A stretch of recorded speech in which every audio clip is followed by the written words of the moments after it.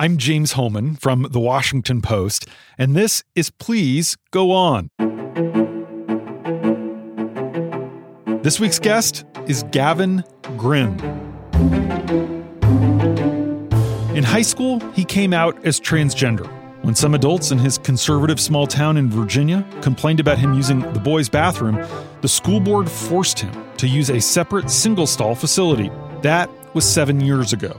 Last summer, the Court of Appeals for the Fourth Circuit ruled that the Gloucester County School Board had discriminated against Gavin on the basis of sex and violated his 14th Amendment rights. Then, this week, the U.S. Supreme Court turned down a petition from the school district asking the justices to revisit that decision.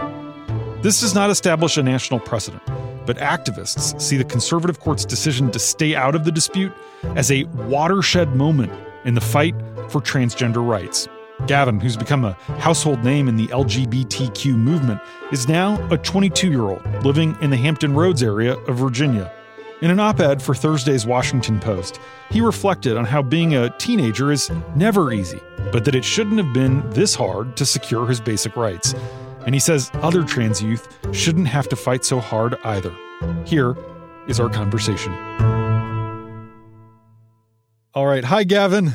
Hi. Your name is going to be in the history books. This is a huge deal. And as you write in your piece, at last, my victory feels final. What was it like when you found out the news on Monday? You know, I think people would expect the traditional triumph and jubilation and, excitement and glee. And of course, there were all of those feelings there. But because this has dominated 7 years of my life, at some point it becomes your normal, getting some kind of legal update and seeing your name all over media and that kind of thing. And so, honestly, I was just kind of thinking, okay, how many emails am I going to have to respond to? How many messages am I going to get? Basically, it was wonderful, and it means a lot more than just, the paperwork that it causes. But in that very moment, just my very first waking thought when I had heard the news was just, I am going to be busy today. Has it sunk in that there's some finality now? Yeah, absolutely. And that comes bittersweet as well. Certain things like, I'm not really ready to declare myself an ex-ACLU client, for example. Right. In addition, to be perfectly honest, the level of attention that I've received in the past and now has been important for, building my platform, allowing me access to resources and things I would not have otherwise had. And so, part of me thinks, well, as my name fades out of relevance, it might be a lot harder to find the support that I've been enjoying for so long.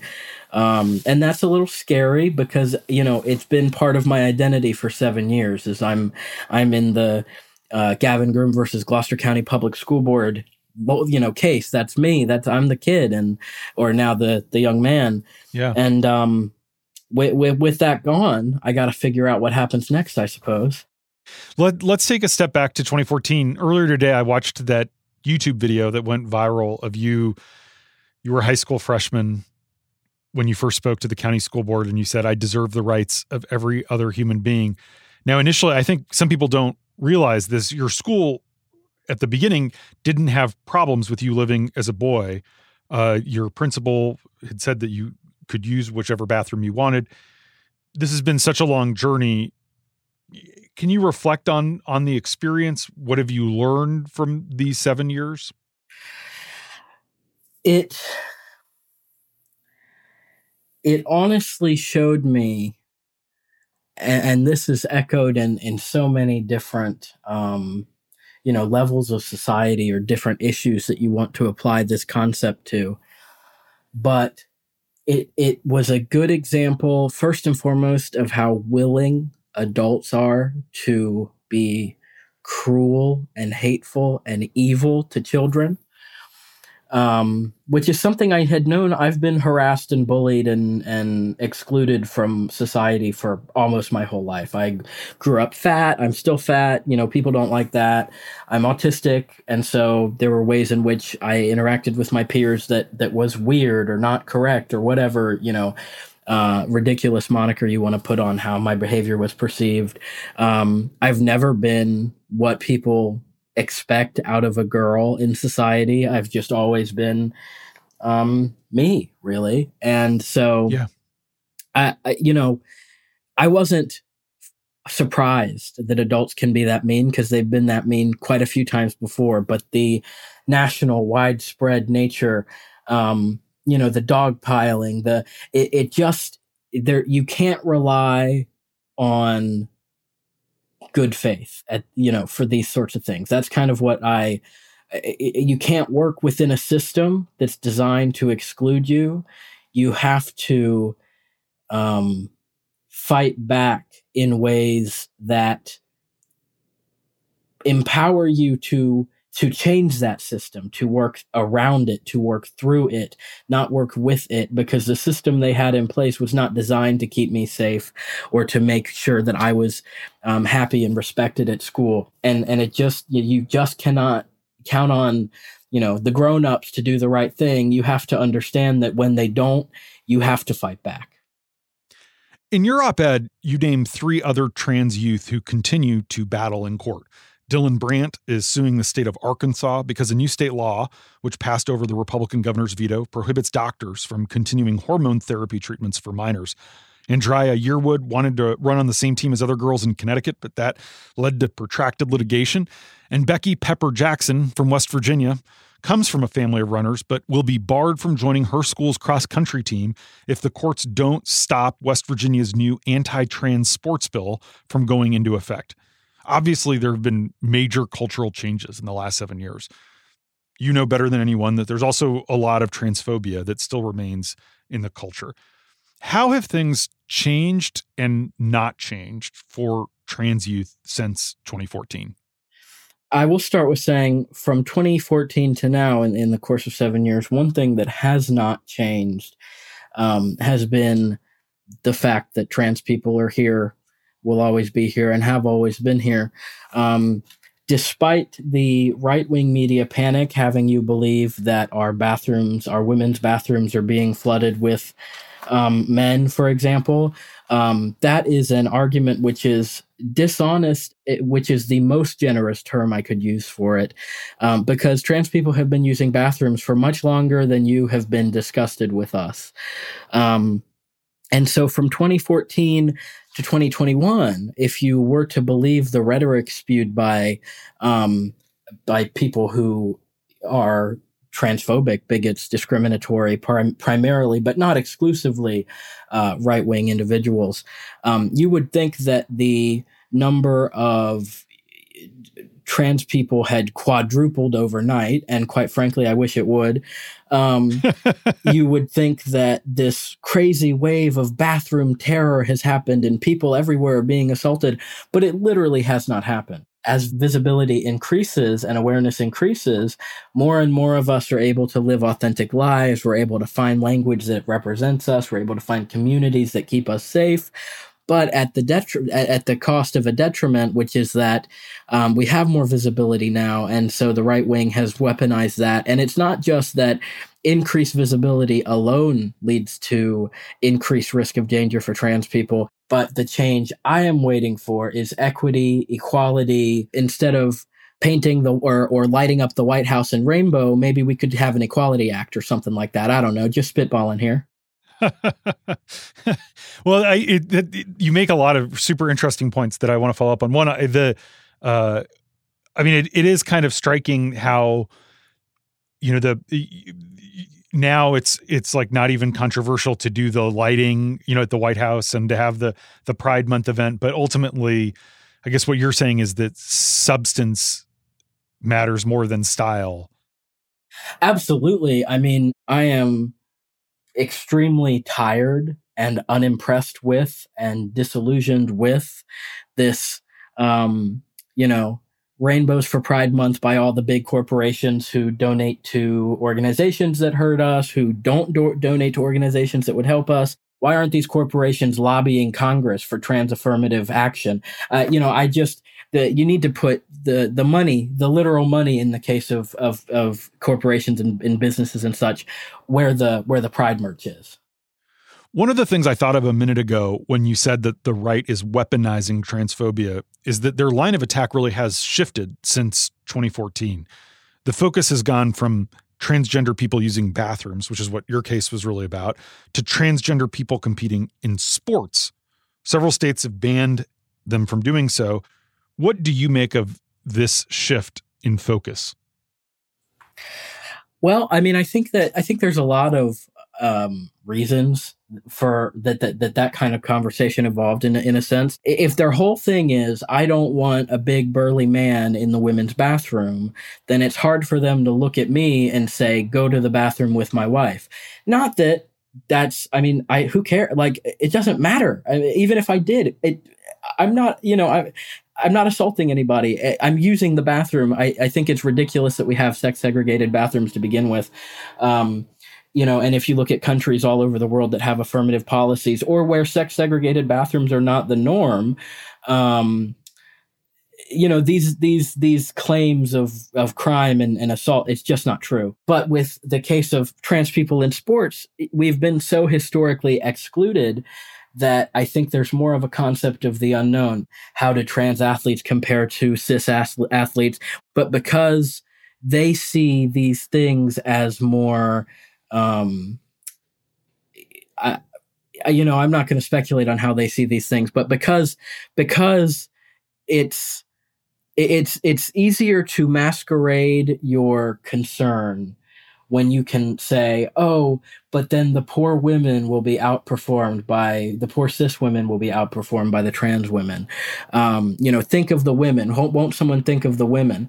But they're not thinking of reproductive justice. They're not thinking of the ways in which incarceration affects single mothers. They're not thinking of anything that actually helps women in any way, shape, or form. It's just when they can use those talking points to leverage other aspects of hatred that they even bring those things up.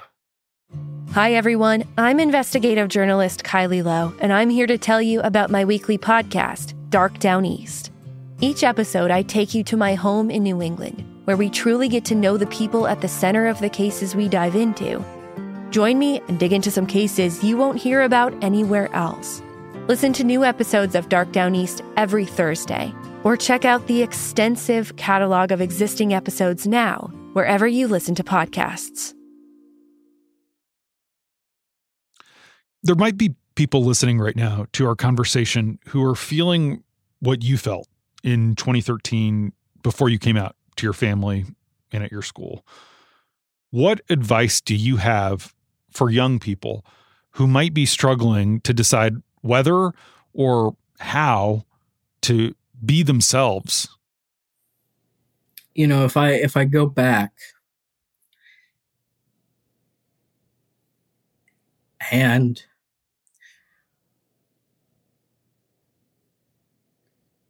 consider this question from the perspective of what I would have needed to hear when I was that little boy. Yeah. What do you tell a kid when there's not a place for them in the world, when you've never seen an example of who you can be, that you can be at all, in fact? That's changing a lot every day, but back then, there was a lot less even back then, back when I was first exploring these words and this community and how I fit into all of it. Back at that point, my two best resources were like Wikipedia and Susan's Place, which I hope some people recognize and get some nostalgia from. But I want to, first and foremost, if I'm speaking to this child, I want to validate that it's really hard and that no, you can love yourself, you can make peace for yourself, you can embrace yourself, and you can be your own biggest fan. And if you experience harassment every day, that your school refuses to protect you from, if you are not supported at home, if you don't have the option to be who you are, that's very devastating, and it's very dangerous for everybody, young people, adults. It's very dangerous. And so I would say that there is a big, beautiful community waiting for you, waiting to embrace you, waiting to make space for you. And there is a future. And in the meantime, try to remember that you don't need anyone's permission to be exactly who you are, even if you can't share that with the world yet. And that the pain that you're feeling, I mean, even just thinking about before I came out, my household was conservative. When my mother thought I was a lesbian, she told me that basically she implied that I was going to hell. When she took me to church before I finally, thankfully, stopped going to church, or stopped being forced to go to church, I should say, she said, I love you, but wear a hard hat inside so God doesn't bring the house down on you. And that was, a turn of phrase. But basically what she was saying was, there's something sinful and wrong about who you are that may so motivate my Christian God to just topple the building and crush you to death. I mean, I know she wasn't specifically meaning that.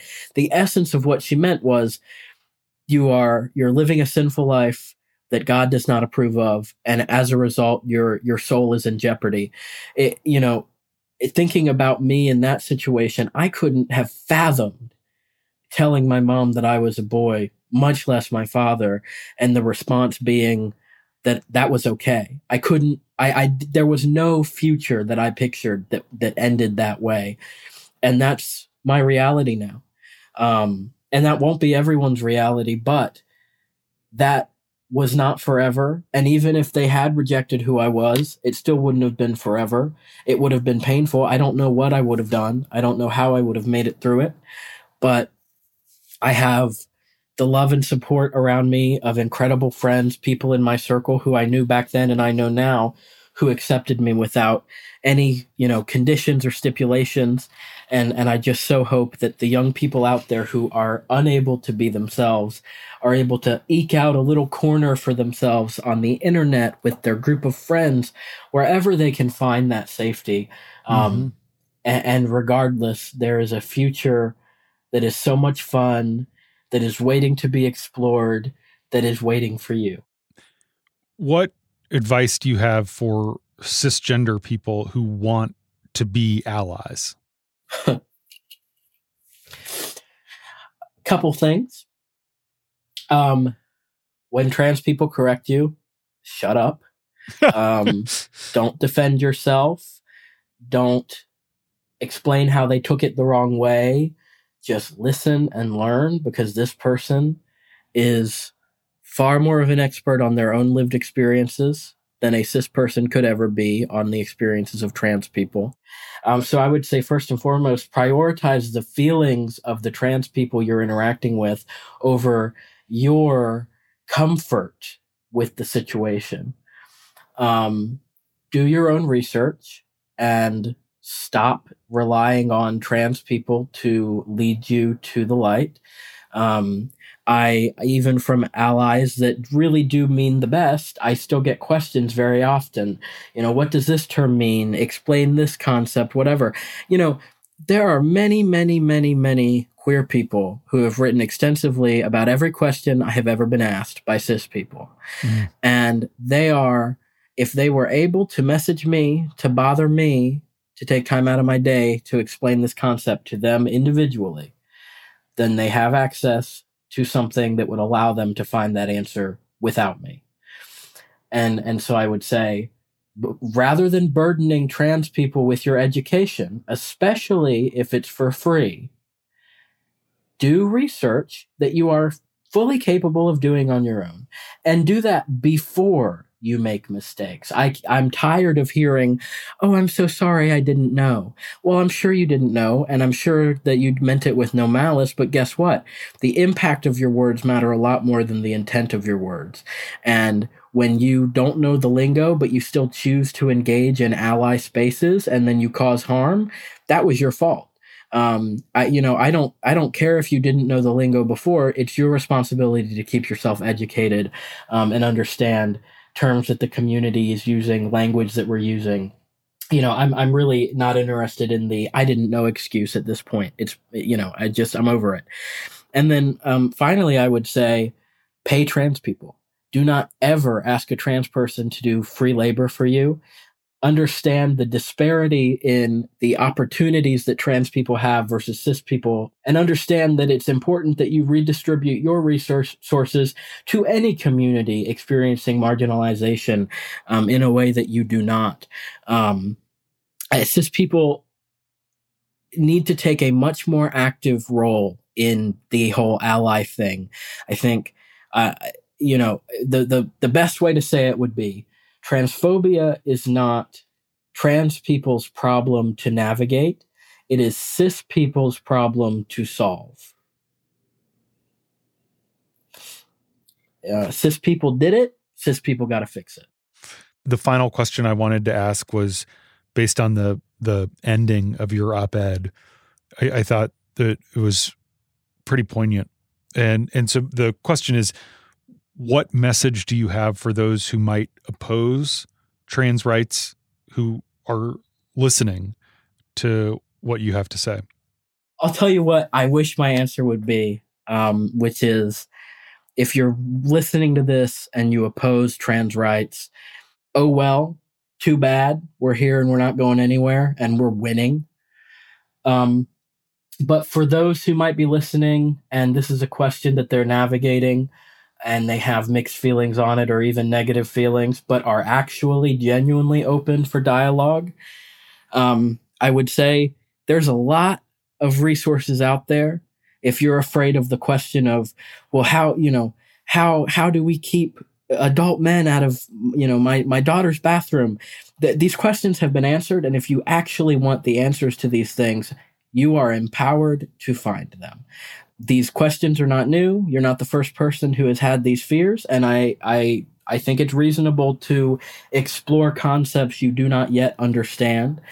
And I would also say that trans people have been around for a very long time. I couldn't even fathom the difference between the risk that trans people face of themselves being assaulted in a bathroom or other spaces versus the non-existent risk that trans people do not pose to the public at large. Well, Gavin, thank you so much for taking the time to talk about your journey and everything that you've been through on what is really a very significant week in the history of trans rights. Yeah, absolutely. I appreciate the space and definitely appreciate you having me for this conversation.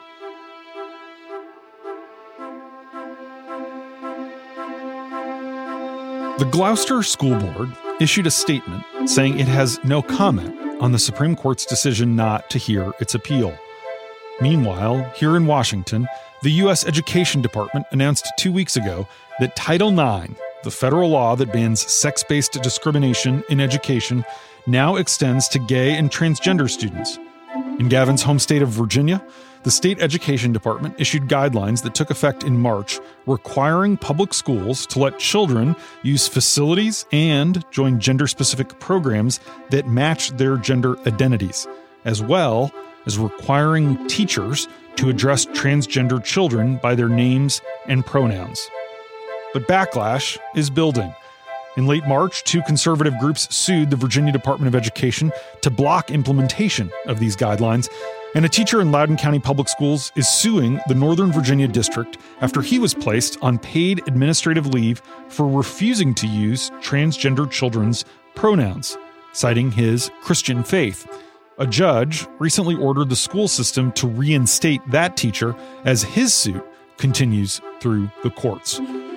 As to what's next for Gavin, He tells me his short-term goal is obtaining a driver's license, which he hasn't been able to get for medical reasons. Then he wants to go back to school, which has been challenging since he can't drive. He hopes to become a high school English teacher. Please Go On is produced by Julie Deppenbrock, with editing from Michael Duffy and Allison Michaels. Our theme music is by Ted Muldoon. You can listen and follow us on Stitcher, Spotify, Apple, or wherever you get your podcasts. If you want to read Gavin's op-ed, you can find the link in our show notes. I'm James Hohmann, and I'll be back next Friday with another edition of Please Go On, because there's always more to say.